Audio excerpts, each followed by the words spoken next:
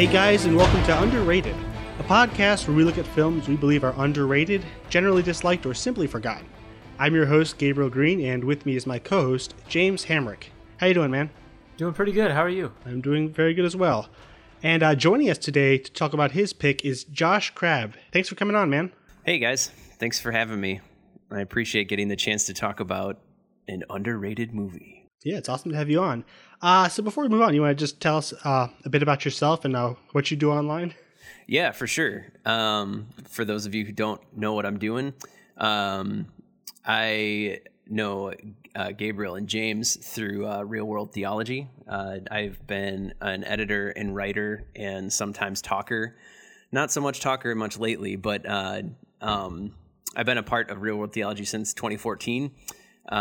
Fizz and I kind of met as two guys online who really enjoyed movies and wanted to talk about them, talking about the theology and themes of movies. And so we have banded together for a number of years now, working at Real World Theology, doing podcasts and written reviews, and spun off into a lot of different fun things.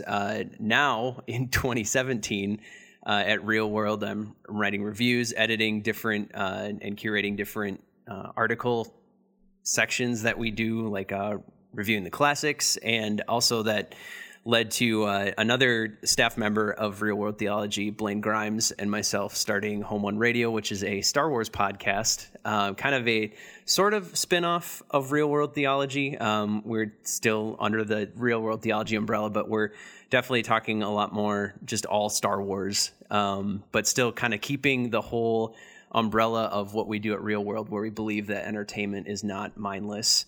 And so those are some of the things that I do online with movies that I love to do so very much. So I really appreciate you guys having me on, because I don't get as much a chance to be on the podcast as maybe I would like to, just for time's sake and schedule's sake and all the other things I do at Real World Theology. So it's fun to get a chance to talk with you guys, and especially get to talk about a movie that I personally like and would never be able to get on Real World Theology. Because we really we don't do older movies. We tend to stick to newer movies. Yeah, I've tried to listen to your Home One Radio a couple times, but most of what you talk about on there is stuff I have no clue what it is. Not that nerdy on that front. No, we're definitely not. We're reviewing. We're not. We made a commitment on that show that we're not going to talk about something that's been beaten into the ground already, which is 40 years of talking about Star Wars. We're talking about newer content. So just for example, recent episodes, we talked about the Darth Vader Marvel comic series. We interview different authors, and we are interviewing a couple different artists that are going to be at Star Wars Celebration. So it's, we're doing a lot of stuff that's very much catering to Star Wars fandom specifically, but we've got some very interesting things now that we've kind of, set a solid foundation of what we do every single week. We've got some more interesting things coming down the pipeline for the show that'll probably be a little bit more, easier to understand for people who don't, live and breathe Star Wars like Blaine and I do, and a lot of Star Wars fans do. So, we've got some stuff where we're going to be launching, talking about some of the major influences of Star Wars, talking about older movies that influenced George Lucas and some of the newer directors and things like that, a part of the Star Wars universe, as well as actually some entry-level episodes where basically people who aren't very familiar with Star Wars, if they want to get to know Star Wars and dive a little bit deeper, we're going to give you some kiddie pool depth to be able to wade into to really start digging in deeper to Star Wars. So those will be pretty exciting. So some of what you said is definitely some of the early feedback we've gotten from our not necessarily from Star Wars fans. Some Star Wars fans are like, this is amazing. But other people, like our friends and other people online who just don't know anything about Star Wars, they're like, I can't follow you. It's pretty. It's been pretty common. Every week we wait for Blake Collier, who's another writer for Real World, to weigh in on Twitter what is confusing him about our episode this week. So yeah, it's really fun. But I'm glad you said that, because that gives an opportunity for me to say we've got some more fun stuff for people who maybe don't love Star Wars as much as we do coming soon. Nice. That sounds really cool. Yeah. All right. So before we move on, I'd like to ask you guys, if you enjoy this podcast, to please take a moment and go and rate and review us on iTunes. It would help us a lot, and we would really appreciate it. So today is your pick, Josh. What are we looking at this week? Well, I'm really excited. You guys gave me the opportunity to pick the movie that we're talking about, and I was thinking about a couple different things, sticking with the theme of maybe underrated, and I would say this movie is a little bit underrated. I was just perusing some of the reviews again of this movie, and it's kind of got middling reviews, but I really enjoyed this movie when it came out in 2012. So it's not that long ago, maybe about 5-ish years ago from when it, I believe it started debuting at some different underground film festivals and things like that. But I went with the Canadian movie, which is called I Declare War. And that's a movie that was a first-time director, Jason Lapierre, who put that movie together. And I really enjoyed it. I actually found out about it because my favorite movie critic, who used to write for The Dissolve, Scott Tobias, now the defunct website, The Dissolve. But he wrote about the movie, and I was really intrigued by it. And I got a chance to watch it very early on in its run, and I just really, really liked this movie. So I don't know. Do you want me to keep yammering on about how much I like it? And we'll get into that later once we get into the main review. Okay, all right, because sounds good. Before we move on, we like to ask if you've seen any cool movies like this week that you want to talk about. Yeah, I'm pretty regularly watching movies. I if some of you are familiar with some of the different podcasts that we kind of run in our circles, this year Aaron White from the Feel and Film podcast, who I think's been on your show, and Reed Lackey from the Fear of God podcast, and myself and our sort of mutual runner among these circles, Jeremy Calcara, and I are all spending the year watching the entire filmography of Alfred Hitchcock, which I've seen a fair number of them, but I haven't seen a lot of the newer stuff, newest, but the oldest stuff. Like I'm talking like the silent films from the 20s and 30s. And I got a chance recently to watch The Farmer's Wife, which is one of the longer silent films in his series of films, but it's something that I really enjoyed. It's a little less what we would maybe expect from Hitchcock at this point. If you want to get kind of a feel of his silent films, to get a feel of maybe where Hitchcock is going to be in about 20 years from his silent film era, you can watch The Lodger, which is really, really great and has actually been restored on Criterion. That is a really great movie of that filmography. But I really enjoyed The Farmer's Wife. Like I said, it's really long. It's like over 2 hours, which is very rare for a silent film in the 20s. But I really enjoyed this story about a young widower who he's basically trying to find a new wife, and it's kind of a silly, goofy story at times, and kind of fun. And there's this one really bizarre goofball character in it, and I really enjoyed that movie. So if you want something, it's actually on Amazon Prime. So if you have Amazon Prime, you can stream it for free, and I always like those. And another one, if you want one, even though it's going to be a pick that you'll probably see me share on Real World Theology at some point. I just watched this recently released on Netflix, the movie. It's a French kind of horror movie, like more, I don't know, you can't really call it horror because, I mean, some horrible things happen, but they're not really as scary as much as they're kind of just creepy, is the movie Evolution. It's from a couple years ago. It's a sci-fi film from France, and it kind of strikes me as being very similar to, I don't know if either of you have seen the Scarlett Johansson movie Under the Skin. The movie is insanely creepy, and not in like a scary way, but very much in like an unsettling way. Like Under the Skin left me literally thinking there was something under my skin. Like I was creeped out by that movie, and not in like the way like maybe something, more recent horror like It Follows or like The Babadook or something like that, like freaked me out. Like I couldn't sleep after I watched those movies. But these movies kind of just gave me an extremely unsettled feeling, because there's kind of this alien quality where you very much throughout this entire movie, throughout Evolution, you have absolutely no idea what is going to happen next or what exactly is going on. And the director, which the name is escaping me because it's French and I probably mispronounce it anyways, very much sets up a mood that is tense, but very dark, creepy, but very unexpected throughout the entire movie. So if you want something where, hey, you might not sleep for a couple days or have extreme amounts of existential dread, watch Evolution. So those are a couple of the movies that I've watched within the last week that I would definitely recommend to somebody to watch. So Hitchcock if you want something goofy and fun, which is kind of weird saying that, and something horrible and unsettling, watch Evolution on Netflix. You got my attention, definitely. I keep hearing about there's different movies that kind of fall into that genre. They're foreign films, and I've started to get more interested in branching out into those. I know there's another, I think it's Norwegian Netflix film coming out that's kind of a sci-fi dark thriller that looks good, and I'm going to start trying to, I guess, branch out in my cinema knowledge in terms of these movies. Yeah, Netflix is a great place for that, to be completely honest. Something I've noticed over the years is that Netflix has done a really good job of picking up those kind of foreign movies that maybe would go forgotten if they weren't picked up by them. I noticed on Letterboxd, like nobody I know has seen this movie Evolution. So it's definitely something worth seeing. I actually just watched that today. So it's very fresh in my mind. Yeah, it's how a lot of them get noticed. I think Netflix is the reason that a lot of people are now familiar with Troll Hunter. Yes.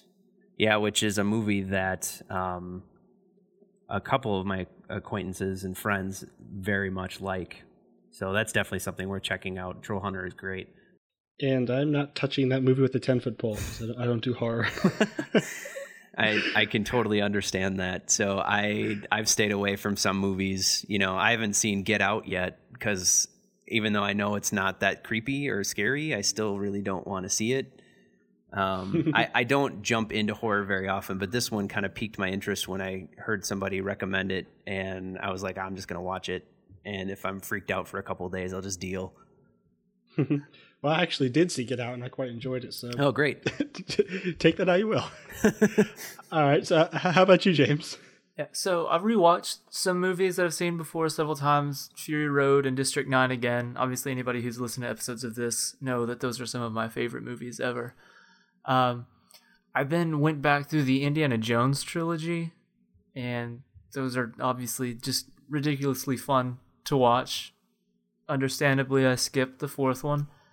And then I saw Kong, and obviously we did an episode on that over for Story to Screen, so I enjoyed it. It was fun. I didn't like it as much as King Kong or as much as Godzilla, but it was fun time at the theater.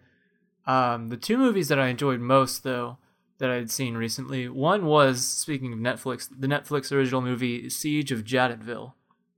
I really, really like this. I think it's got like in the 60s in Rotten Tomatoes, and I don't really understand that.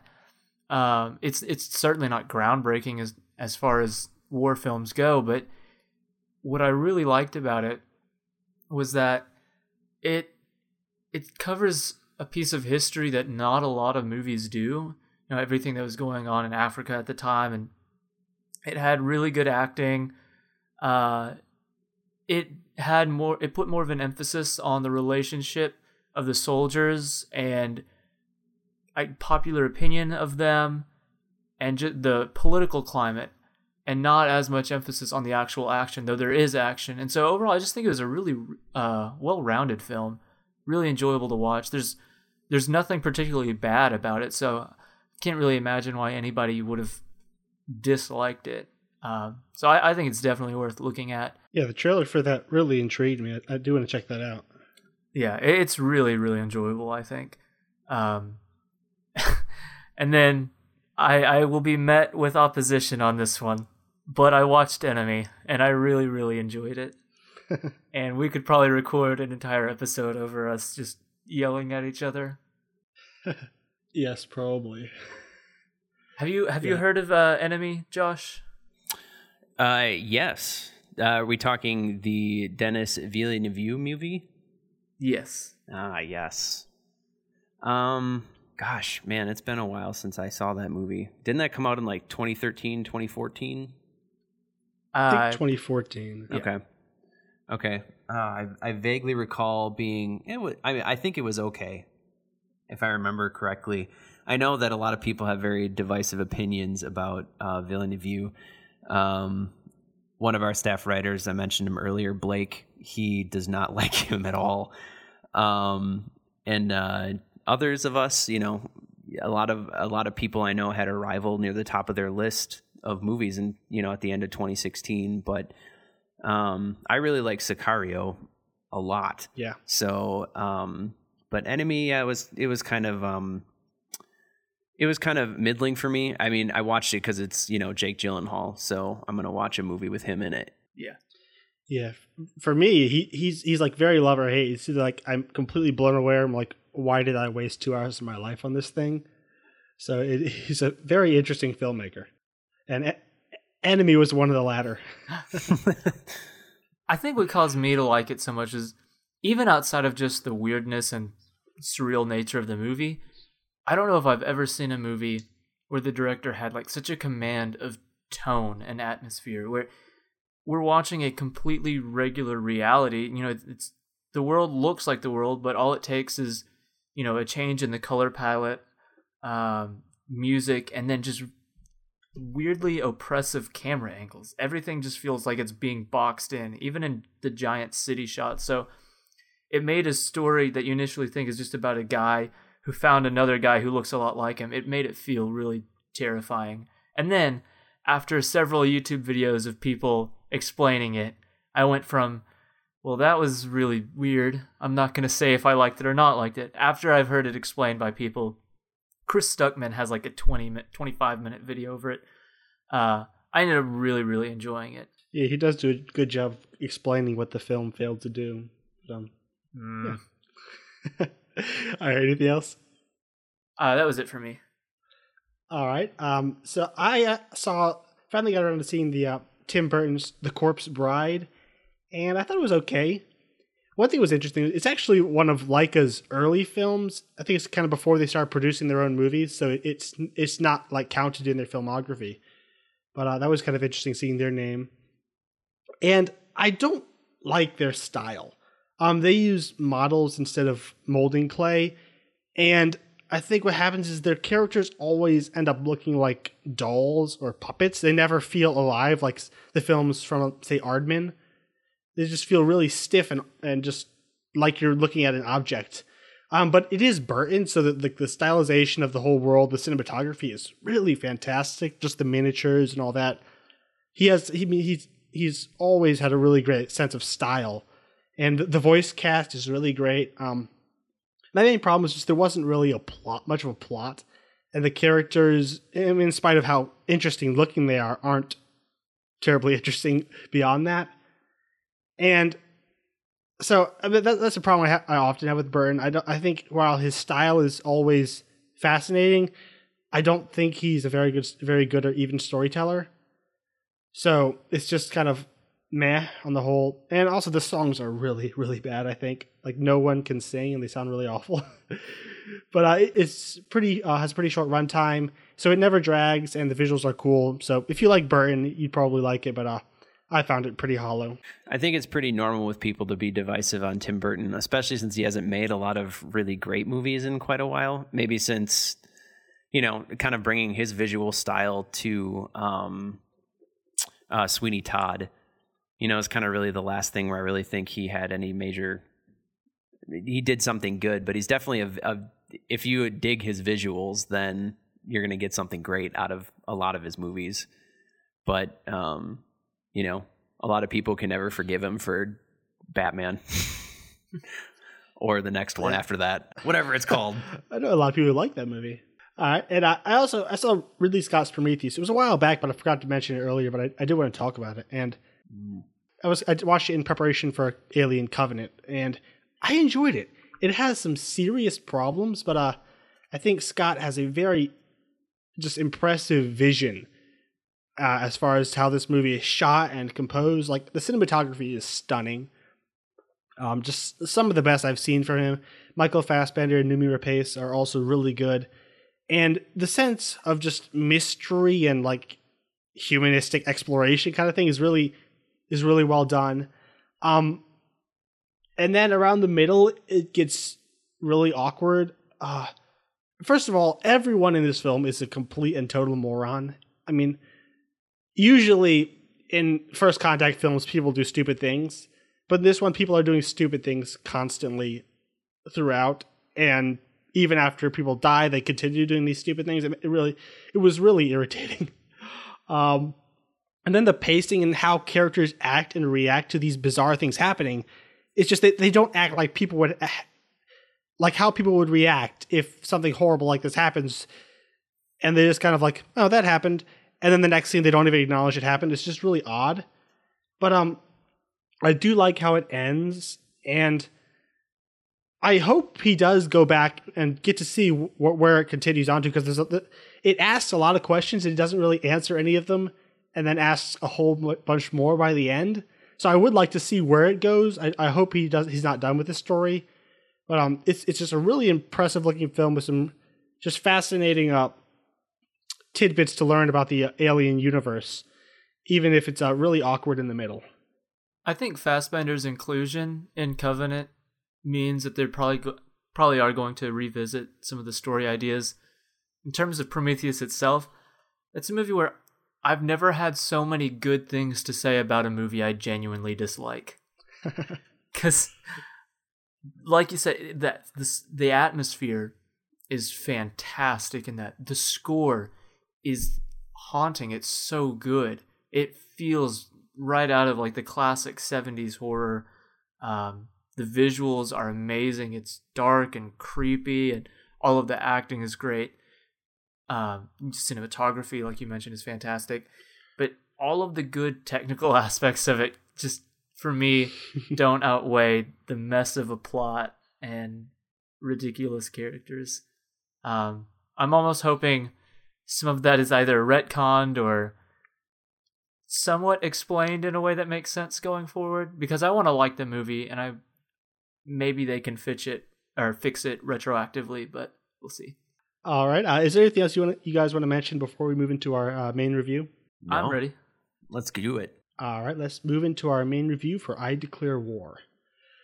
I Declare War was released in 2012. It was directed by Jason Lapierre and Robert Wilson. It stars Gage Monroe, Michael Friend, Siam Yu, and Mackenzie Monroe.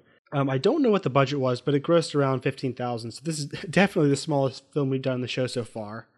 And Josh, I'm going to get you to read a brief synopsis if you don't mind. Yeah, so the very short synopsis of this movie, and it's justified because it doesn't really move beyond the premise of this very much. It is summer war games between neighborhood kids turn deadly serious when jealousy and betrayal enter the mix. All right, so this is your pick, so why don't you tell us why you wanted to talk about this movie? Yeah, great. Yeah, and I think maybe a way to put it right off the bat is that this movie maybe isn't. I personally think, based on the critical reviews, that it was underrated. You know, I kind of mentioned that when I introduced the film. But I think another aspect of this movie is that it's criminally underseen, as is often the case with these smaller movies. There's very few people that who have actually seen the movie, and I really wanted to get a chance to talk about something that I think people could really benefit from seeing, because it's definitely a smaller film. You know, it's not something big budgety. The special effects in the movie are definitely, 2012, even 5 years ago, that's, and the movie was probably in production before that. The digital effects aren't necessarily all that impressive. Nowadays we have, you can get cell phone apps that have CGI effects that are almost as good as the movie. But I really wanted to get a chance to talk about this movie because I think it's something that I mention it often as something is it's like, hey, tell me a movie that you think that nobody has seen that you think is, pretty great, or at least something that you should watch. And this has been kind of my go-to movie to tell people about. I don't know if it's ever actually gotten anyone to see it. But I really want to get a chance to talk about it because I think that it has a really big heart. This is the first movie from both of these directors. So it's something that's a bit of a passion project for them. And I always really like it when passion projects or like first-time directors get a chance to release a movie and it makes it somewhere. So I really like this movie when it came out. And I think that it has a lot of really good things to say. Having grown up during a time period where I would play capture the flag with my friends all the time, or something similar to the whole concept of the war games in this movie, or what they call war. Playing that all the time, it kind of took me back, and that was definitely a sentiment that the directors were going for, to have this movie kind of feel like you were 13 years old again. But I think that there's a lot more heart, and there's a lot more heartfeltness to this movie than maybe could appear on the surface. And so I want to get a chance for other people to be able to appreciate something that I really appreciated that not a lot of other people have gotten the opportunity to. So that's kind of why I wanted to see this movie, and I want to support the Canadians because I really like them.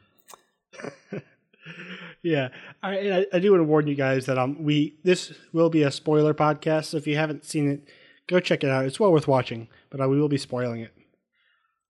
So yeah, when I watched this, it actually also reminded me a lot of my childhood. We did basically all these things growing up. we had forts and bunkers all through our woods, and we made wooden guns, and we had like ranking systems and all that. So. And like very, very, very similar war games with all the rules and stuff. So it definitely took me back to my childhood watching it. And though I don't remember there being that many psychopaths running around, but otherwise it felt very similar. That's kind of funny. I kind of feel like this movie, a lot of the archetypes, and that I read a couple of interviews over the years with these directors talking about this movie in retrospect. These guys haven't done a lot since this movie, at least in the feature length movie world. But them talking about this movie, they definitely, within those archetypes, I saw a lot of my friends growing up, which now you saying that makes me think like, oh no, maybe I had a lot of really crazy friends when I was growing up.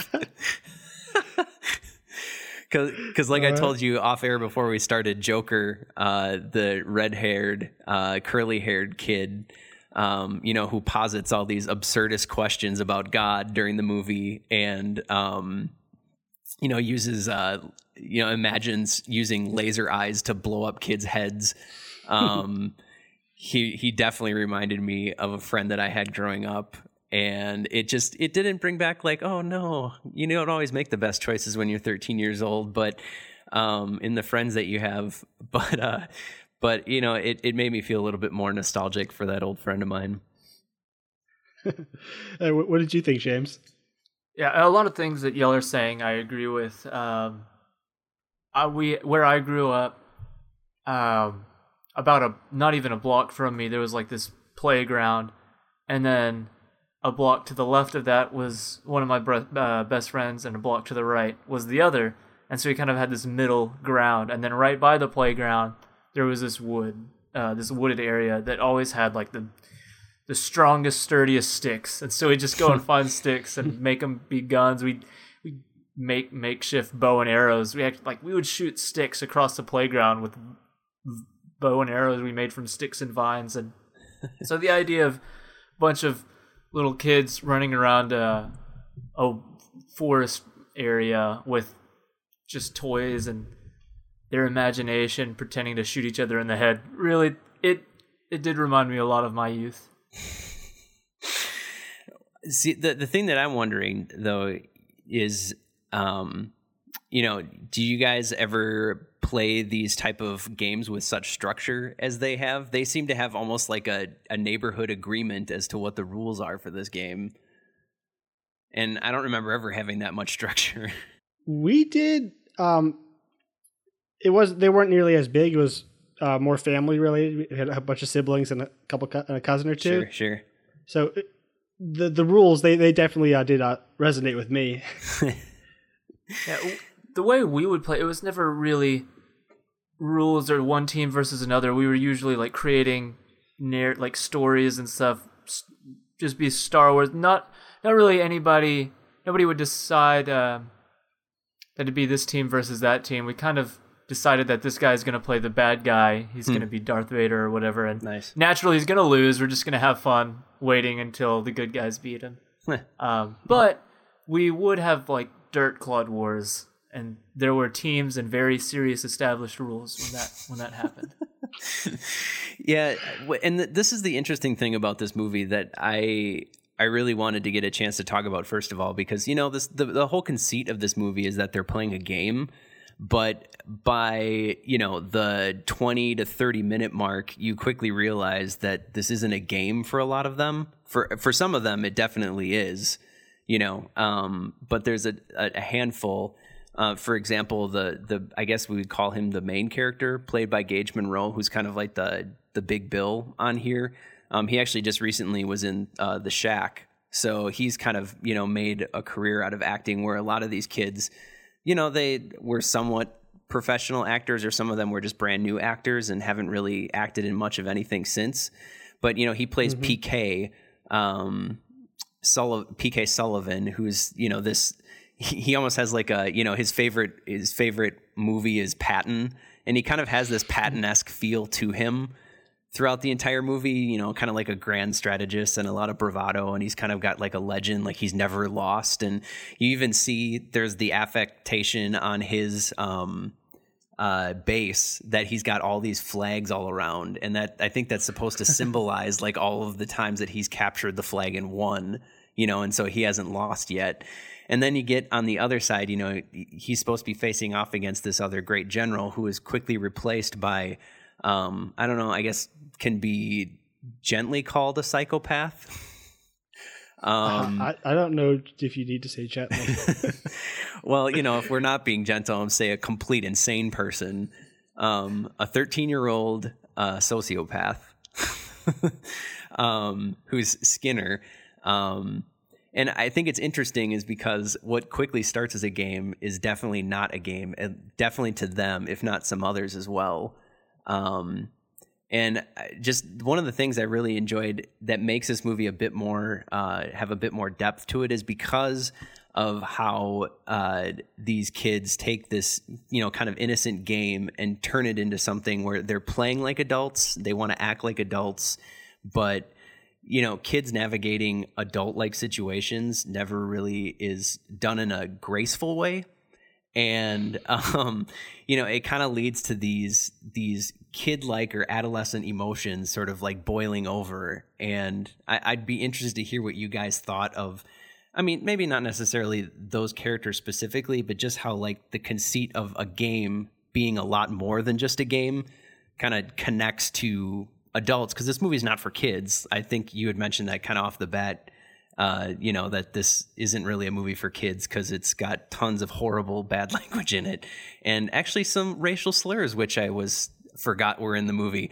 But I wonder what you guys think about kind of this conceit of like just a game and being something more than that. Yeah, I think there's definitely a lot of pride a kid brings into their games. So everyone takes it very seriously, and your image is on the line. So I remember getting into like very serious arguments over the rules, or if one kid cheated, or if you're out but you don't want to be out. Right. So the obviously never this serious, but I definitely understand kind of the attitude that a kid brings into these games and how seriously they take it. Yeah. Yeah, I think the idea that this happened somewhere isn't a stretch. I mean, like I said, I'd never experienced it to this level, but I mean, there were some pretty big personalities that kind of frequented the playground that we'd play with, and it wouldn't surprise me that if those larger personalities were to engage in this kind of game with other people of their same kind of personality, or even even more so, that it could get out of the hand the way this did. I think the idea of treating this kind of game as if, you know, kids look at these games the way adults look at real war was probably my favorite aspect of the movie, especially the way they display it visually and with the sound design. Yes. And I want to give you guys maybe a little bit of a hint, because what I'm thinking of is there's definitely an aspect of like a loss of innocence in this movie, as far as like it starts as a game and it gets pretty serious pretty quickly. And it's a shock to some kids. Like I think of PK's friend Quan, who kind of, you know, basically he gets thrust into this situation and he's sort of like the baffled child in all of this, being like, why are you guys going crazy? We're just playing a game. And, you know, he gets caught up in all of this. But the funny thing that I was thinking of while I was watching this movie, kind of rewatching this recently, is that it very much felt to me like a loss of innocence in something is very similar to a church league softball game. Because you go to a church league softball game, you know, you stand around home plate and you pray for each other before you start the game. And by the end of the game, you want to kill each other. And, you know, what church did you go to? Trust me, man, it got pretty intense. So they can get pretty intense. You know, because you think about it, it's a game, but and that's really, you know, you go into it and you think about it now, and it's ridiculous. But man, some people can take church league softball really seriously, just like they can take war really seriously when it's just a game. And that it felt very much like that to me, where, you know, you're kind of innocently going into this game, and by the end of it, you want to beat the Holy Spirit out of the second baseman. So there's very much this aspect in this of, you know, and there's usually always like the bewildered people who are standing around like Quan going, why are you guys all being so mean to each other? But there's a real investment. And I think what it comes from is in this movie, what it's getting across is, you know, kids can take games very seriously, and especially boys can be extremely competitive. My 8-year-old boy, you know, when we play basketball just innocently outside shooting hoops, eventually it gets pretty competitive, and it even boils up. I'm playing my 8-year-old, and like I'm twice his size, and I can, you know, block his shot and kind of get a little bit too excited about it. And 10 minutes afterwards, I'm like, you do realize that you're twice his size and have been playing basketball a lot longer than he has. So, but it gets this competitive spirit, but then it also brings in all these other emotions. And something, I don't know if you guys, I think probably the two major characters that we can talk about right now, but are Sullivan, or PK Sullivan, and Skinner, and kind of this idea of them being two sides of the same coin. I'm wondering if you guys have thought about that at all, that really they're not that much different, even though they're diametrically opposed to one another. But in the end, it kind of shows that they're really not that much different from one another. I don't know if you guys picked up on that at all. In how they'll do whatever it takes to win, kind of thing? Exactly. To get what they want? To get what they want, yeah. Because I would say Skinner's not really in it to win. He's in it to win for a purpose. Sullivan's in it to win. Well, I mean, I guess he's in for a purpose too. So they're both trying to win, just for different reasons and doing it differently. Mm-hmm. Yeah, I did like kind of the rather dark, sort of ambiguous note it ended on. Mm-hmm. It really impressed me for that, and how it treats its characters. Mm. Yeah, it definitely didn't end the way you kind of expected it to.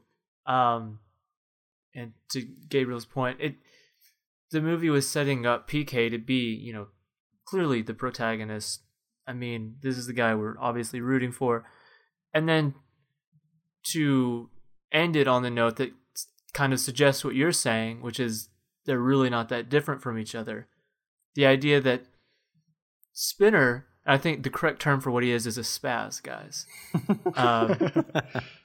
But you know, we're led to believe that Spinner is a person who freaks out and takes things too far and just goes crazy and overreacts to situations, when PK he does things somewhat similarly, just in a more composed way, where he looks at his friend's attitude and he cuts off almost all ties with him now. Like, he's completely overreacted to this, to the point to where he's taken on a new friend and he wants nothing to do with this other guy, and he's got this obsession with this game. And so, while I still think PK is the better person, perhaps, the fact that the movie didn't end on, them, getting milkshakes or whatever, just it showed that, hey, maybe this is more ambiguous. Maybe we were all kind of jerks as little kids.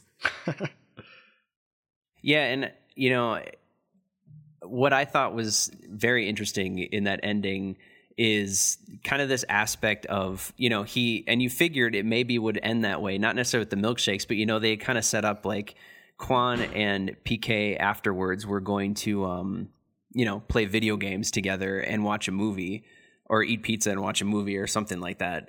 And, Quan kind of doesn't like make up, but he says, maybe tomorrow. And I think that just brilliantly captures both kind of the conceit of the whole movie itself, kind of the container of the movie, where it's very much like the whole movie is not dated in almost any sort of way whatsoever. The clothes don't really give away what time period it is. It doesn't really, they don't say anything like, I'll chat with you on Facebook or something like that later. It doesn't date the movie in any way like that. And the container is very much like, almost the movie is, you would expect that like a sequel to this movie would just be the same movie over again. And, but also this aspect of like, when you're a kid, you tend to be a little bit bouncier when it comes to, that's the term I always use for kids, is that they're a little bit more bouncy than adults are. They tend to be able to brush off those things in the moment a lot easier than adults do. Like, if somebody literally put a board on me and then started like torturing me, I don't think that I would be able to have fun with them ever again, or see them in like at work. I'd be like, arrest that man when I saw him at work again. Whereas kids are a little bit bouncier when it comes to those things, like a little bit more willing to, I don't necessarily forgive, but they maybe don't have quite the complex emotions to deal with that in a way where they could even forgive somebody. In the same sense that like an adult, because I just think back to me being 13 years old, I didn't really have, like forgiveness is like, yeah, I forgive you, like we're cool. Yeah, that's fine. I don't care. Like, I don't care that you tied me to a tree or whatever, not like, Skinner and Quan or whatever are playing with each other the next day. But, I would imagine Quan and PK are able to make up over the fact that, PK really wanted to win, but he accidentally cut Quan's chin when and sent him back to be tortured. Right, exactly. And yes, sending him back to be tortured and all that crazy stuff. So, but before we yammer on too long about this, I wanted to there's a couple of different like periphery characters or like relationships that I thought would be interesting I want to hear what you guys think of, first of all, Jess, who's the only girl in this movie, and kind of what you thought of her. I don't know. What did you guys think of Jess and kind of like her story arc, which I think actually is one of the reasons why I can't rate this movie higher, because I think it kind of, for me, it ended a little bit unsatisfyingly. Yeah, well, that's interesting, because I thought that the way this film handles all these different characters, giving them all a distinct personality, and then giving several of them all these vying motivations, I thought was one of its strongest aspects. Because that's difficult to do in a film with adults, but to do it in any slightly satisfactory way in a film with a bunch of kids was very impressive. Yeah. And as far as like Jess, she doesn't care about the game. She's just there because she likes a boy. Right. And right. Like she's going around using her feminine charms to manipulate the other kids to get what she wants, and kind of turning them against each other. And I did like that. I thought it added like kind of another like loose cannon into the mix of all of these boys. It kept the entire film intriguing, having her involved, and I almost like that she came on and was willing to do all these things and to manipulate these boys, and that she still didn't get what she wanted. And chances are the guy she's going after completely forgot about her as soon as he went home. So Yeah, no kidding. it's kind of sad, but I think it fits well with the tone of the film. Yeah. For me, in terms of character, I do kind of agree with Gabe in that it's fun to see. We've got these two major characters who are competing against each other, but we have a bunch of different people who are there for a variety of different reasons. Some people just want to enjoy a game. Some are there because it's their best friend who's there, and then she's there because she likes a boy. I'm not entirely sure what they wanted to do with her. Like what, as they wrote the script, what their intention of having her there was. Nothing they do with her as a character I think is particularly bad, but I'm just kind of curious as to why they made some of the decisions, like with her and Frost and Trevor. Yeah, I'm just that whole dynamic felt a bit unnecessary to me.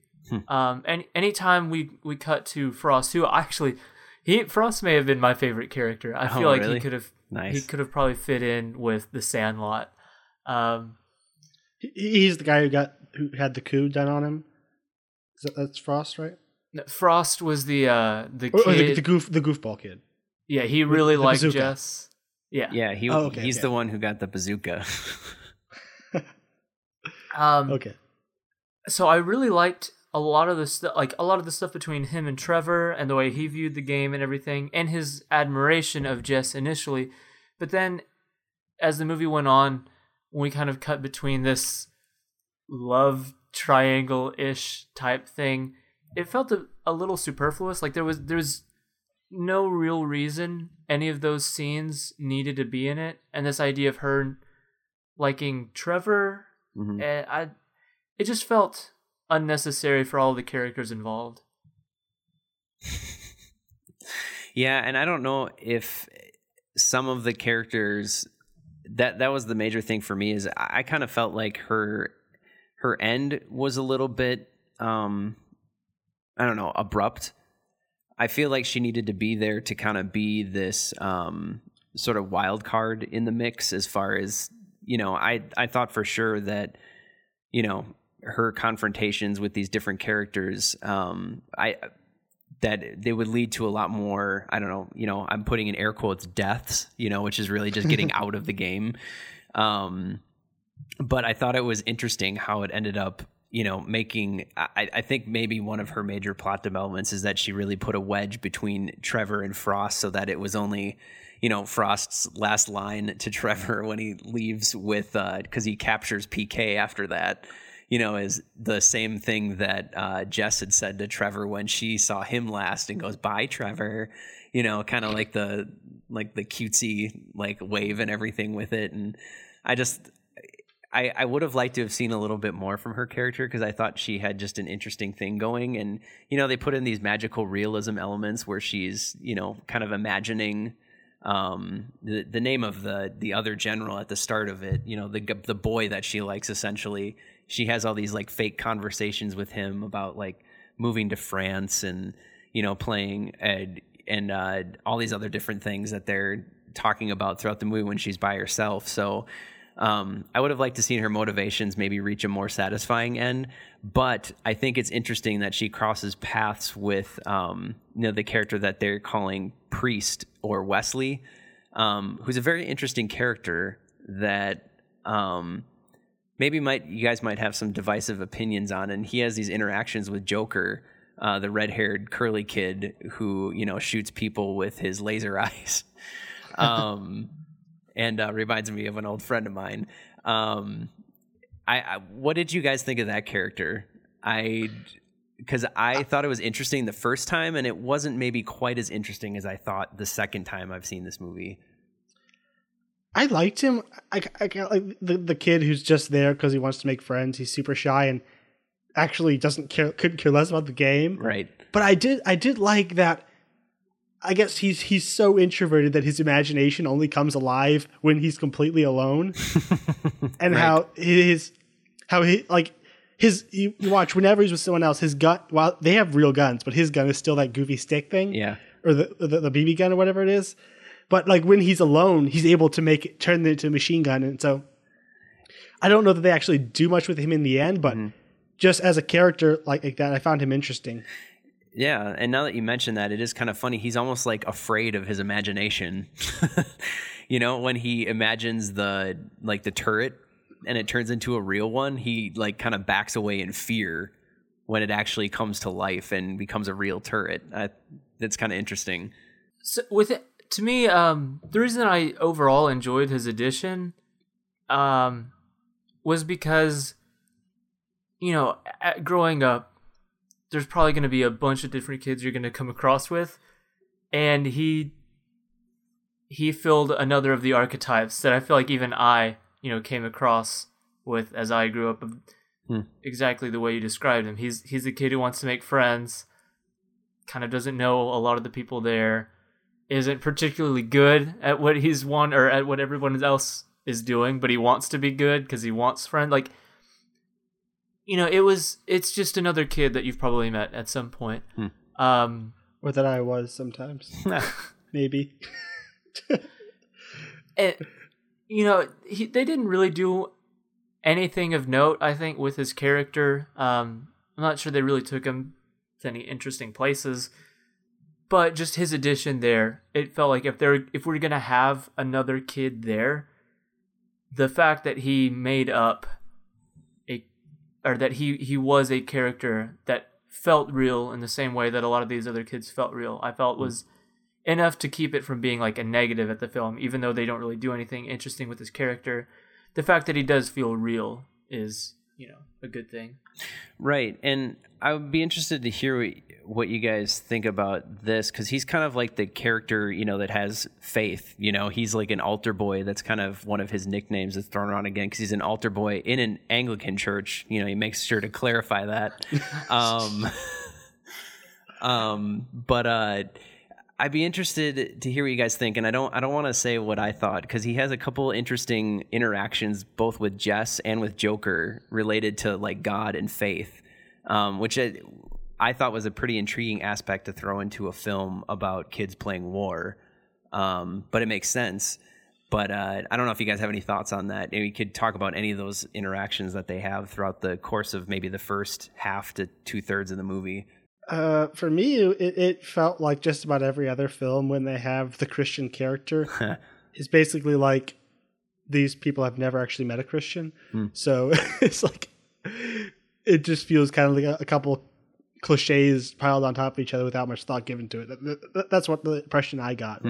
Maybe you saw something deeper. For me, I don't know. I think it felt probably fairly accurate of what a child Christian would look like.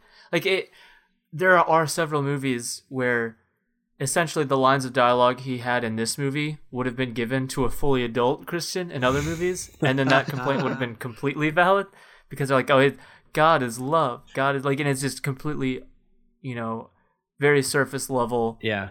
You know, Sunday school answers to everything. But the fact that he was a kid, I felt it a lot easier to forgive the simplicity of the way like his character was treated, and the fact that he, you know, his answers never really had a whole lot of depth.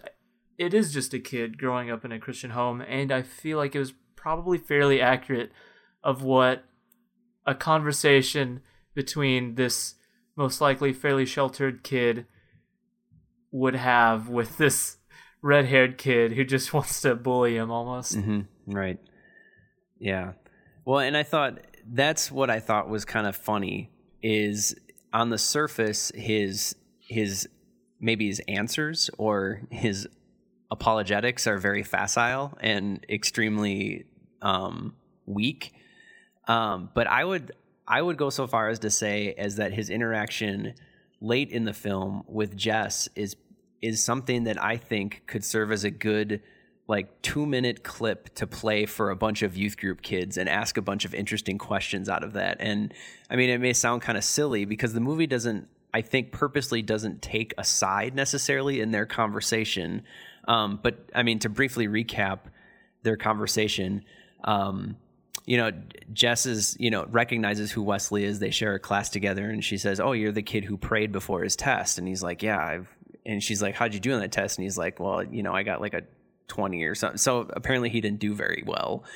And she said, "So, it didn't work out for you." And he said, "No." And he said, "But, I learned that I needed to study harder. And so I studied harder and I did a lot better on the next test." And she said, "So basically what did you learn?" She says, he said to pray, or not to pray, but to study harder. And, I think she says something within that interaction of so it didn't work. The prayer didn't work. But I would make the interjection that if he prayed for that test and he did poorly, he was kind of right in saying that God gave him exactly what he wanted, and God made him, God, essentially his prayer was answered, because it's you can't just pray for something you don't know and get a 100% on a test. God wants you to be able to do the work and to put in the effort to do well on a test, and you can be rewarded with a good grade. Not to say that that's how God works, put in all your best effort and I'll give you exactly what you want. But it's kind of funny how I feel like that could lead to some really interesting conversations talking about the point of prayer, what's the point of faith, what's the point of our efforts in our faith, in our prayer, does God answer our prayers, those kind of things. And, like I said, I don't think the filmmakers necessarily come down on one side or the other. I think the only reason maybe it might seem like they're saying that, prayer is pointless is because Jess is just a stronger personality than Wesley, and Wesley's kind of a weaker personality. So he comes off as very much losing the conversation, quote unquote. And the game. Exactly. Right. Which, I thought was really interesting. And then, of course, there's the interactions with Joker, which is meeting any, very boisterous drunk person as an adult when you talk about God, being like, "Oh, yeah, let me give you the most ridiculous situation ever and see if God, if God wanted you to eat dog poop, would you do it if he would forgive you or love you forever?" And, kind of the point is, Wesley kind of weakly is "Well, God wouldn't do that." And it's true. I don't think God's going to make you do that to get what Joker was saying. So I just thought these interactions, they weren't like you said, they, like both of you guys said, they're very much like how a child would interact with faith and things like that. But I think that there's some deeper meaning there that, maybe is not profound, but I found interesting and maybe conversation starting. Yeah, I can see that. There you go. It's not supposed to be incredibly profound. We're not watching Cavalry, or we're not watching Silence. So I want to see both. Both of those are really great movies that do that on a much more profound level. Get you to ask and think about really deep things. So this is, show it to a bunch of youth group kids. Give them something more interesting to look at than a book for 5 minutes, and then talk about that scene. You probably have some parents complaining or something. Well, the Wesley and Jess scene, that doesn't have any cursing in it. The Joker ones, you can avoid that. If you don't want parents complaining and calling you and being like, my kid went to youth group tonight and heard all these horrible words. So, anyways, I don't know why those kids' moms sound like that, but we'll just run with it. They do. Yeah, they do. What about you, James? What were some things that you enjoyed about this movie? Well, most of it has pretty much been covered by what Josh has brought up. I think I talked about a lot of it earlier. Just it feels fairly real, at least in terms of the way kids behave. I feel like it gets kids right. And then to respond to something that you mentioned earlier about just kids being bouncy, I've got 3 nephews and a niece, and then more cousins than I could count. And so I have a nephew and a cousin who play together all the time, and if they don't love each other, they hate each other.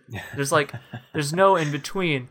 And it's kind of to your point to saying like kids don't get complex emotion. This guy doesn't know that if one of the kids hits the other really hard, like he's gonna get mad, but he's gonna forget the fact that this guy literally like assaulted him earlier. And he's like, oh yeah, sure he did, but I mean he's got the cool car. Of course I'm gonna like quote unquote forgive him and we'll play again.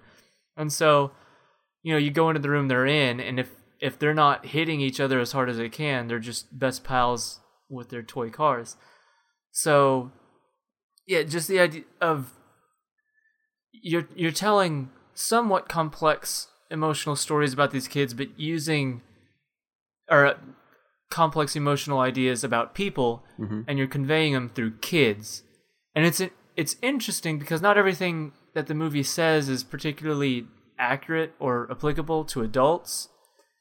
And so I don't know, it's a weird balance to me where you're telling these stories using these vehicles that you can't really properly tell it through, at least on an applicable level, but at the same time it's not really to its fault because it's still accurate of actually, of the people that age.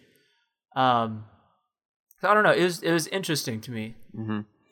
Yeah, and I think that when we think about adults, when you would find out, like, if you would mediate a situation where one adult would, punch out another adult, and he'd be like, well, I had all these simmering emotions, and he slighted me this one time, and like, he said something to me like 3 years ago that really got me upset, and, then like, my marriage fell apart and all these other things. And so I just socked the guy. You'd understand there's all these complex, like there's these underpinnings of emotions and feelings and things that have grown up and socioeconomic things and all these other things. And then you would ask a kid and they'd be like, well, he was mean to me, so I hit him.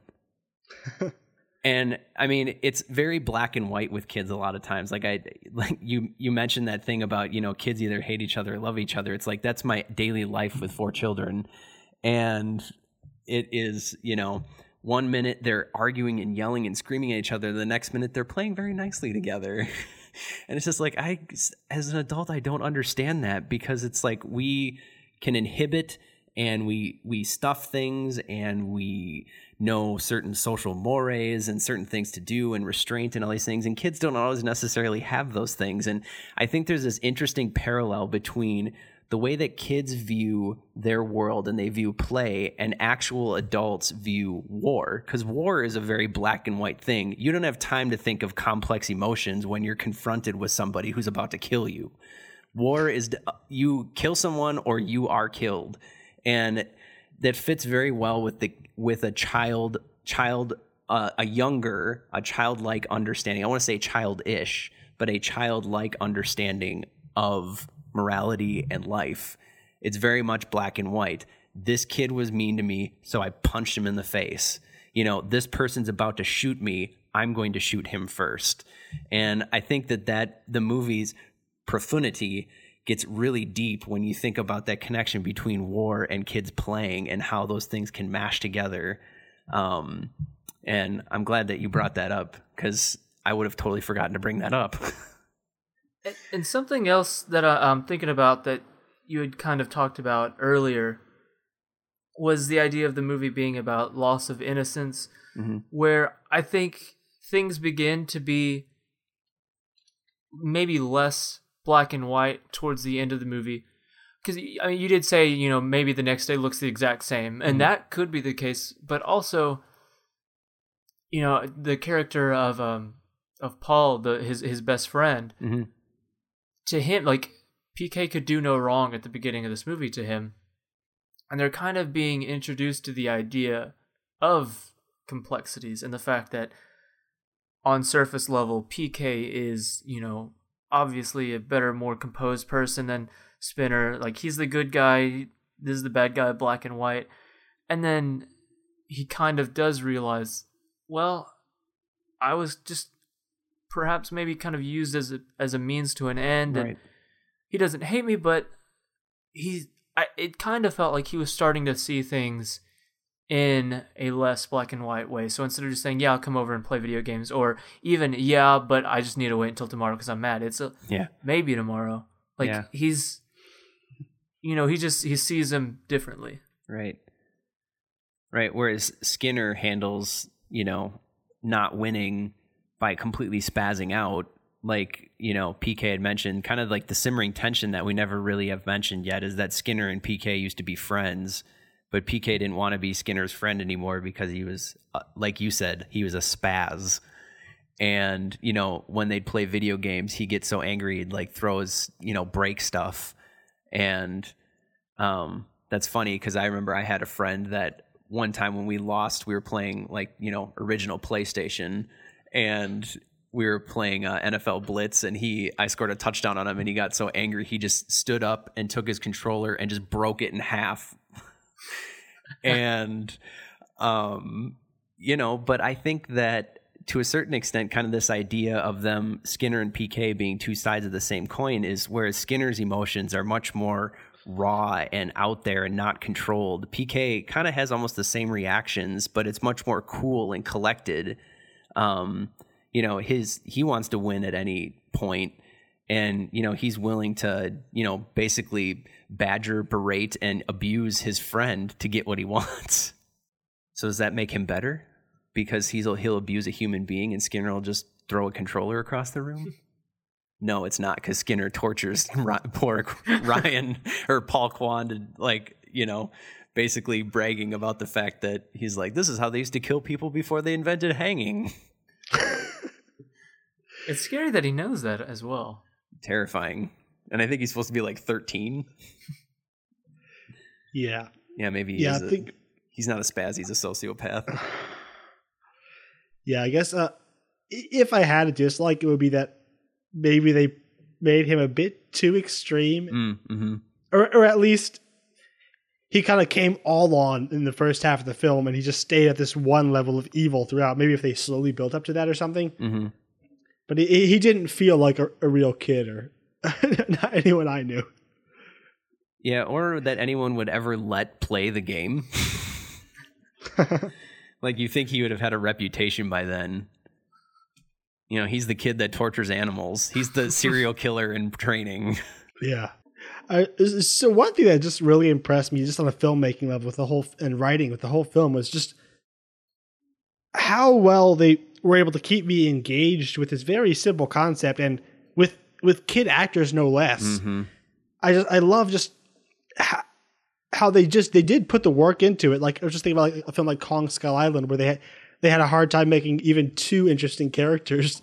This one has like a half dozen pretty well-rounded characters with child actors, and I believed it. So, and it kept me engaged, and I love how they just kept on upping the ante and changing the game with just something else. Like, oh, there's a coup. Oh, he's captured. He's escaped, and the girl's now seducing people. They just kind of kept changing it up, so it rarely got boring or repetitive, and so just it felt like a very natural build as people were slowly picked off and different strategies were introduced. Yeah, and so just for a film that probably cost maybe around like $10,000 or $20,000, right? They created a really just a impressive product, be like a really great calling card, I think, for like a new filmmaker. Yeah, for sure. The first like 25 to 30 minutes, I can't believe how fast those go by. Like, I remember I always tend to with movies, I kind of tend to check, when I can about feel around when a movie is going to make the Act 1 to Act 2 and Act 2 to Act 3 transitions. And, just all of a sudden I was like, oh, I should probably check. And I was like, oh, it's like at 29 minutes. I am really impressed how this movie kept me completely engaged through the whole first act already. And it's super compelling. I kind of had joked, maybe semi-joked in my Letterboxd like re-review of this movie, is that, it's kind of what the Hunger Games wanted to be. I mean, they even stole a moment from the Hunger Games and had like the beehive thing. But it very much felt super compelling without really needing to fill in a lot of extraneous detail. There was no need to give you all the detail that something like the Hunger Games would feel compelled to give you, and stretch it out into a 2+ hour movie. This is, an hour and a half and manages to keep you engaged the whole time. And yeah, like you said, it's a small movie that I really think more people should see because it's a lot more compelling than a lot of the garbage that's out there right now.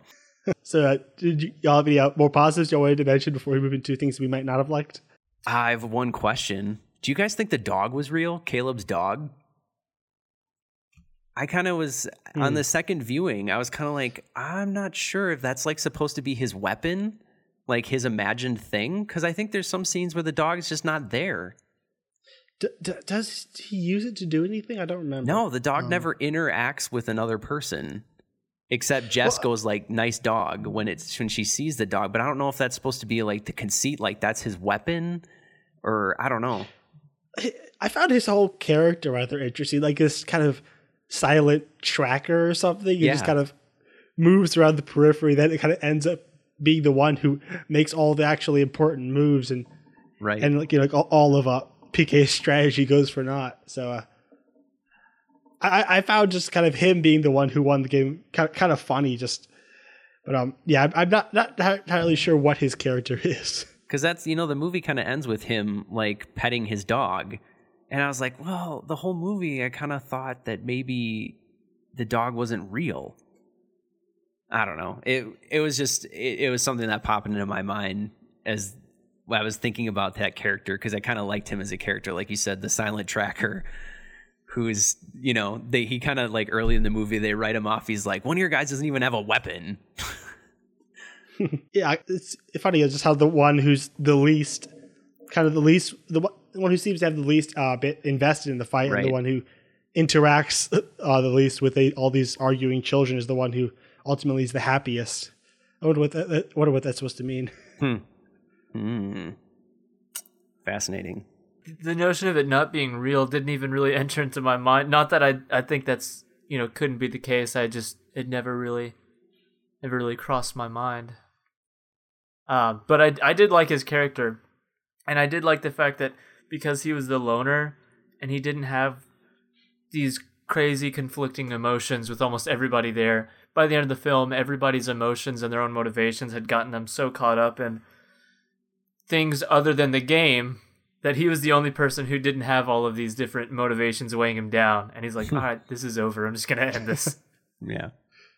That's funny. Yeah, I guess for my last positive, I think you mentioned before, but I really liked how the imagination and reality was mixed with, mainly with the guns, and like how they would turn back and forth between stick guns. And I like how, depending on how invested the kids were in the game, would depend on whether they were actually guns or they were just sticks. So it was really creative. Just the entire that entire conceit was fascinating, and I think they pulled it off pretty well. Yeah, the stick guns changing from real guns and toy guns, I think that's above and beyond in terms of just attention to detail for a movie like this. All right, so were there any things that you didn't like about this movie?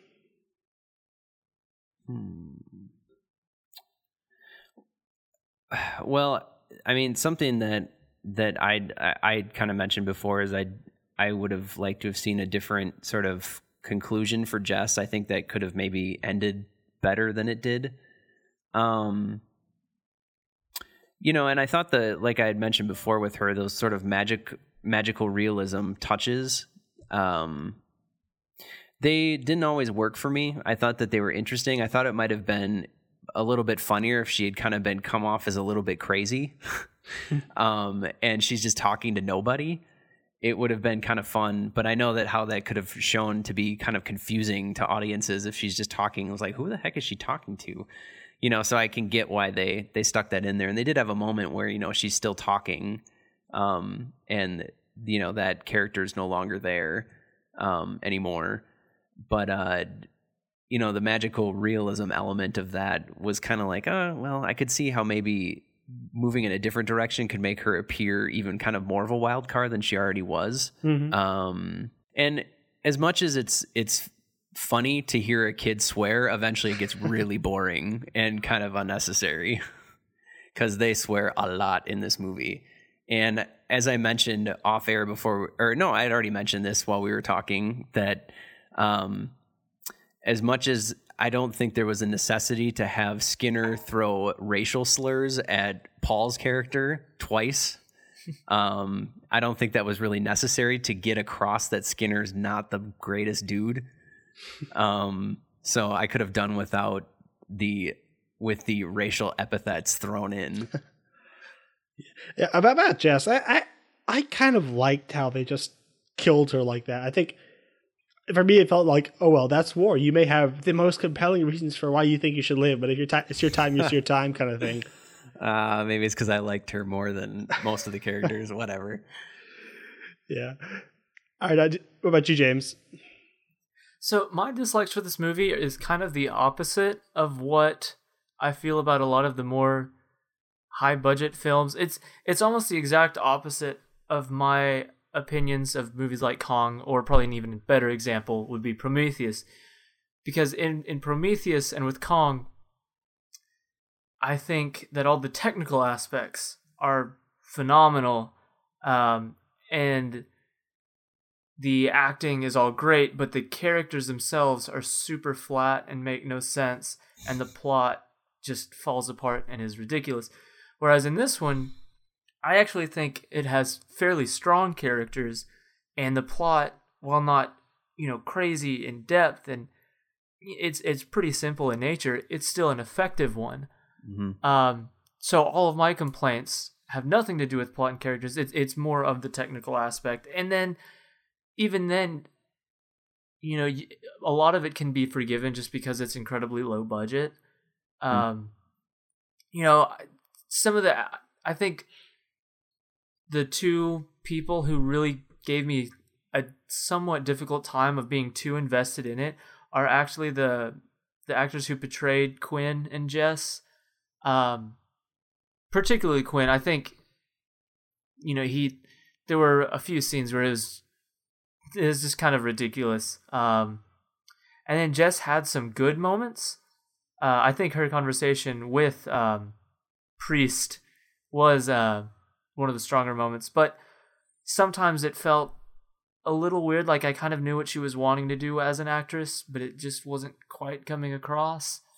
And then one of the biggest ones was just that it was like fairly funny at times, and it was fairly serious at other times, but it wasn't 100% committed to both. And this may have just been me. I think like with the beginning of this animated hand-drawn thing was kind of like with it showing the rules and everything. It almost suggested a more lighthearted movie that was just going to be like, oh, it's kids with toy guns and they think it's real. Like it was just going to be a lighthearted, fun movie. And so there were bits of that movie suggested, and then all of a sudden it gets really dark with, with all of the language and with the racial slurs, and then with the kind of almost ominous ending, which works itself, but I'm not sure how well it works in the same context of this movie that has these other elements in it. I don't think it's particularly bad. It just felt a little off, like it wasn't 100% committed to either of these things. But that's almost just more of a subjective thing. Like it like the budget issues, it's not anything I can really feel that I can fairly say is bad about it. But that was just me personally. Yeah, I mean, I think that there's definitely some technical limitations to the movie that are, both necessary because it's a first time, small movie kind of thing. But that definitely, there's times where I wish, like you mentioned, the technical aspects, I wish they would have taken a little bit more time. A lot of times, first-time filmmakers, they'll compensate a little bit on not having a big technical budget to kind of spend a lot of that time casting some interesting visual imagery, and there's not really a lot of that in this at all. There's nothing really that interesting to look at, per se. I mean, the woods are, kind of like any other woods, but I didn't really get a sense of, there's some other first-time directors or low-budget films that I think will spend a lot more time kind of going out of their way for that. And to a certain extent, I appreciated the movie didn't bother. But in another aspect, it's kind of like, show off your chops if you got them. Yeah, for me, I thought this film was probably about 20 minutes too long. I think especially in the middle, after a while, just the walking and talking, the conversations and the twists, they started feeling kind of repetitive. And while the characters are all interesting, I think they maybe just went a bit longer than their story could hold if they just trimmed it down and also added maybe one more battle. There's a really fun battle right in the middle, but there's only one of them. And this is a movie about war games. So I think if they had just a bit more action and then just slimmed it down a bit, it could have been like a really fantastic film. It's good, but I think if they had just made it a bit more streamlined with a bit more action with the characters, it could have been maybe a bit more enjoyable. Yeah, I think the one thing that they could have probably trimmed down was maybe have left that, there's that early part of the movie where Paul's supposed brother shows up to get him because there's been a family emergency or whatever. And it would have been interesting if he had kind of been, unceremoniously sent off by Skinner by getting rocks thrown at him. If they had just kind of left that open to interpretation and just cut out all that part where he walks forever and, finds PK, they probably could have cut all that out and just kind of left it open. Like, was he his brother or wasn't he? Yeah, because that was a really cool thing they did there where there's like a completely new aspect. I had no clue where it was going. So that was really interesting. I think that might have been a better way to go. And it could have added stakes, like Paul's mom is in trouble. He needs to go. I thought that would have been an interesting way to cut it down and keep the stakes a little bit higher. All right. So is there anything else you want to mention before we move into our closing thoughts? For me, there were two things about two different characters that didn't quite work for me. One of them may just be that I missed something, but Jess kept referring to these strategies that made her useful. Did any of that really come to fruition? Because I initially thought that her strategies was going to be that, like, I'm a girl, I can seduce them. But then whenever Spinner kind of, brings that up, she's like, what? No, I'm not going to do that. Like, it felt like she kept hinting at something. I'm like, what are these strategies going to be? Like, what is this movie going to do? Where is this character going? And I don't remember really any of that amounting to anything too much. Well, she did go and get the flag. True. I didn't feel like it was like this like, oh, okay, that's why they needed her. She kind of just walked up and grabbed it. And if your strategy was, I'm just going to walk up and grab the flag, then that's not really something to ambiguously reference. Like, I have my ways. Really, in the end, she just kind of walked over there and grabbed it. I think it could have been interesting to find out that, like, all of her bragging about herself and why she's important, if it was acknowledged that it was all just lies because she wanted to make herself sound useful to stay in the game. But I don't think we really got that either.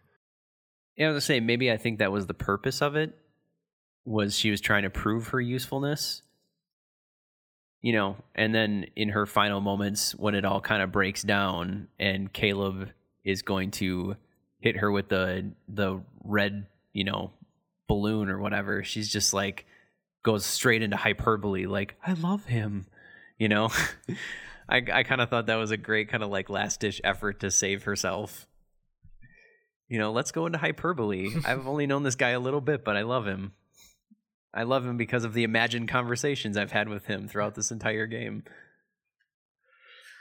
Yeah, I get the feeling she was just kind of making it up just to kind of impress the guy. Yeah, so that may have just been something that I didn't really pick up on too much, but was there and was intended to be there. The other one, it worked in terms of visual comedy for me, but it also just feels like it comes out of nowhere, and that was Joker's laser vision. Because every other effect that the movie has, like the helicopter noises and the radio and their toys become real guns, and when they throw a water balloon, it's a grenade. Every effect that's not real has some sort of real life tie. Like, those aren't real guns, but they're holding those toy guns, and and I get that you could say, like, well, it's all just in terms of imagination. They're all imagining these guns, and Joker's over here imagining that he's shooting laser visions. but it did kind of feel like it came out of nowhere, especially the first time when I was watching the movie and his eyes just start glowing red. I kind of like looked at it weird. I'm like, whoa, this is a bit weird. It's not a big deal at all, but it did feel like it felt like it was breaking continuity with almost the rules of imagination that the movie had set beforehand of, you throw a water balloon and the movie is going to make it appear as what everyone else has kind of agreed that it is, which is it's a grenade. And so the movie presents itself as such. Whereas we get clips of Joker and he's just randomly blowing stuff up with his eyes. Felt a little off. And I think the scene that it worked the least well in was whenever, I forget who it was that he was chasing with his eye vision, but the kid was reacting as if he was seeing it as well. So was there like some sort of, did everybody commonly agree that Joker had the ability to shoot laser beams? Because this kid is acting accordingly. Well, I think in that scene, the kid is imagined too, though, because Frost isn't there. And I think that's the build up to when he's distracted himself, and then Jess is there and air quotes again, kills him. Well, that was just me being a bad viewer. Then I didn't even catch that. Well, it doesn't matter. It's just, again, this is going back to the fact that I knew a kid that was like that when I was growing up. That would kind of like give you this weird look, like he was actually staring lasers right through you. And it just made me wistful for my childhood. All right. So let's move just to final thoughts. So what would you want to leave our listeners with, Josh? Oh, my goodness. Well, I think that this movie, like I said before, has a lot of great things to say about childhood and play, but has a lot of deeper adult emotions, even dealing with things like, even though the setup and the concept of, talking about God in this movie is very, it's not complicated or very deep, but I think that it can ask some interesting questions.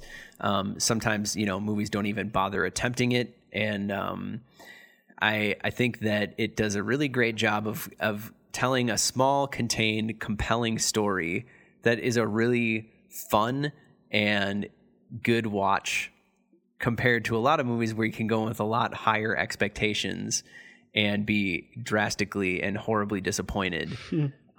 This movie, there's no expectations and it's a pleasant surprise. And that's what I love about these smaller movies, is that you can go into them kind of being like, oh, okay, well, the one sentence IMDb description sounds interesting enough. I'll watch it. And it ends up being pleasantly a lot more interesting and a lot more fun and a lot more exciting than you initially thought it could possibly be.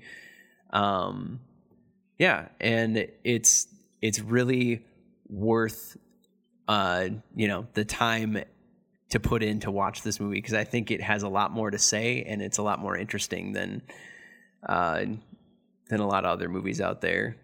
For some reason, I just keep thinking about this in comparison to like even some war movies that I've seen over the past like 5 years, where it's like, oh, okay, these just aren't that.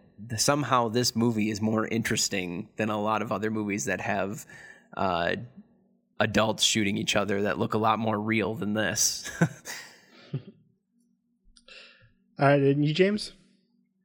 Yeah, so this movie, to me, I think the biggest reason I would recommend it is because you look at that description and it's fairly accurate. It's a very simple story on the surface level, but I mean, we've talked about it for over an hour at this point. Yeah. And so it does, if you ever just played around with sticks, you can watch it for nostalgia. It's got some pretty funny moments. It has characters that are more developed than you would probably assume based on, just what this film is.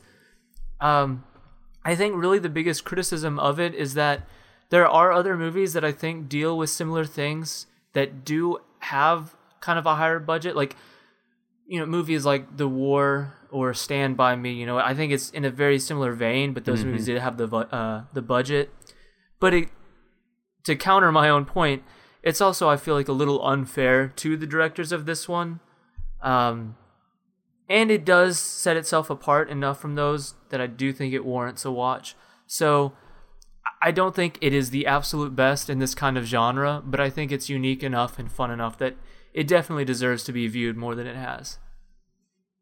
Yeah, and for me, I didn't know what to expect coming into this. I have a hard time getting, invested in most super low budget films.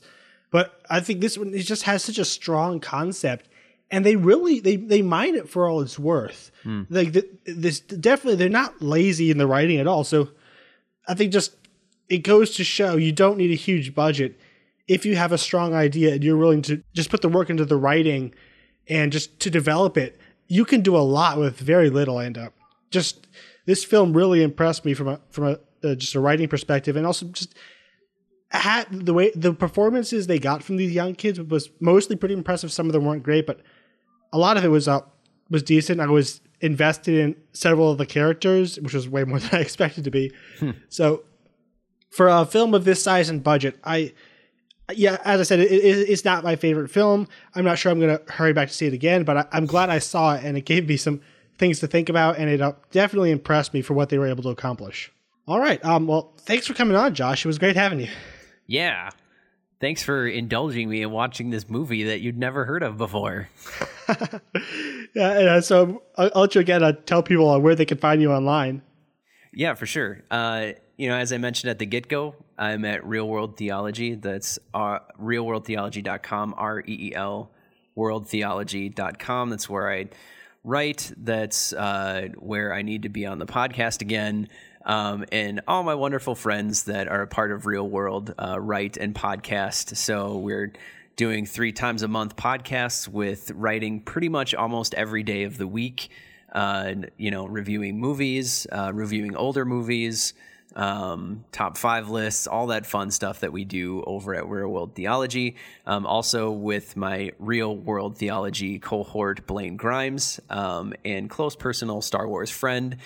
We started this year Home One Radio, which is a Star Wars podcast. You can go to homeoneradio.com. You can look for that podcast on iTunes, and would love for you to be a part of that, especially if you are a hardcore Star Wars fan. But like I said before, if you are not as deeply invested as Blaine and I are, there are going to be some wonderful new things that we'll be doing on a monthly basis to invite maybe people who don't appreciate Star Wars as much as we do, or maybe want to be able to appreciate as much as we do, to get it to be able to do that. So you can find me there. It's Home One Radio, and you can find me. I'm contractually obligated to mention Letterboxd on every podcast I'm ever on, except for Home One Radio, because that doesn't make any sense. But if you go to Letterboxd, you can find me on Letterboxd as well. Twitter and such. My Twitter handle is Hey It's That Josh, so you can find me on Twitter there. And if you tweet at me, I will tweet back at you. But if you want to talk movies, go to Letterboxd, because I love Letterboxd and love making lists, love reviewing all the movies that I see there. And you can find me there. If you don't know what that is, go find it and start doing it. All right. I'd like to ask you again, if you enjoy this podcast, to please go and rate and review us on iTunes. And if you want to follow us, give us a like on Facebook. We're there as Underrated Podcast. And if you want to find older episodes, you can see them at underratedpodcast.com. And you can also follow us on Twitter. We are underrated_pod. And then we also have an email. We are the underratedpodcast@gmail.com. So whichever way you feel you'd like to get in touch with us. All right. And I don't know what we will be doing next week. We're actually recording this one a bit early. So, but there probably will be a podcast next week, and I'm sure the movie will be really cool. So thanks again for coming on, Josh. Yeah, thanks for having me. I'm so glad I was here. So until next week, when we talk about this definitely super cool movie that you're all going to be interested in hearing about, we will see you next time. See ya.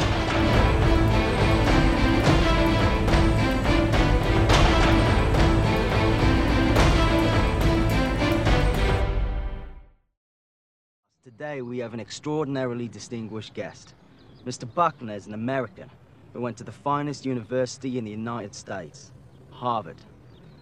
But despite his prestigious education, Mr. Buckner still thinks that baseball is better than football. I know, boys, it's an utter sin. Now it's our job to save this Ethan from his evil ways and teach him what really matters in life. And that is... football! Exactly. We're going to play 5-a-side. Mr. Buckner will be goalie for the away colours. Now go easy on him, boys. You know how these Americans bruise.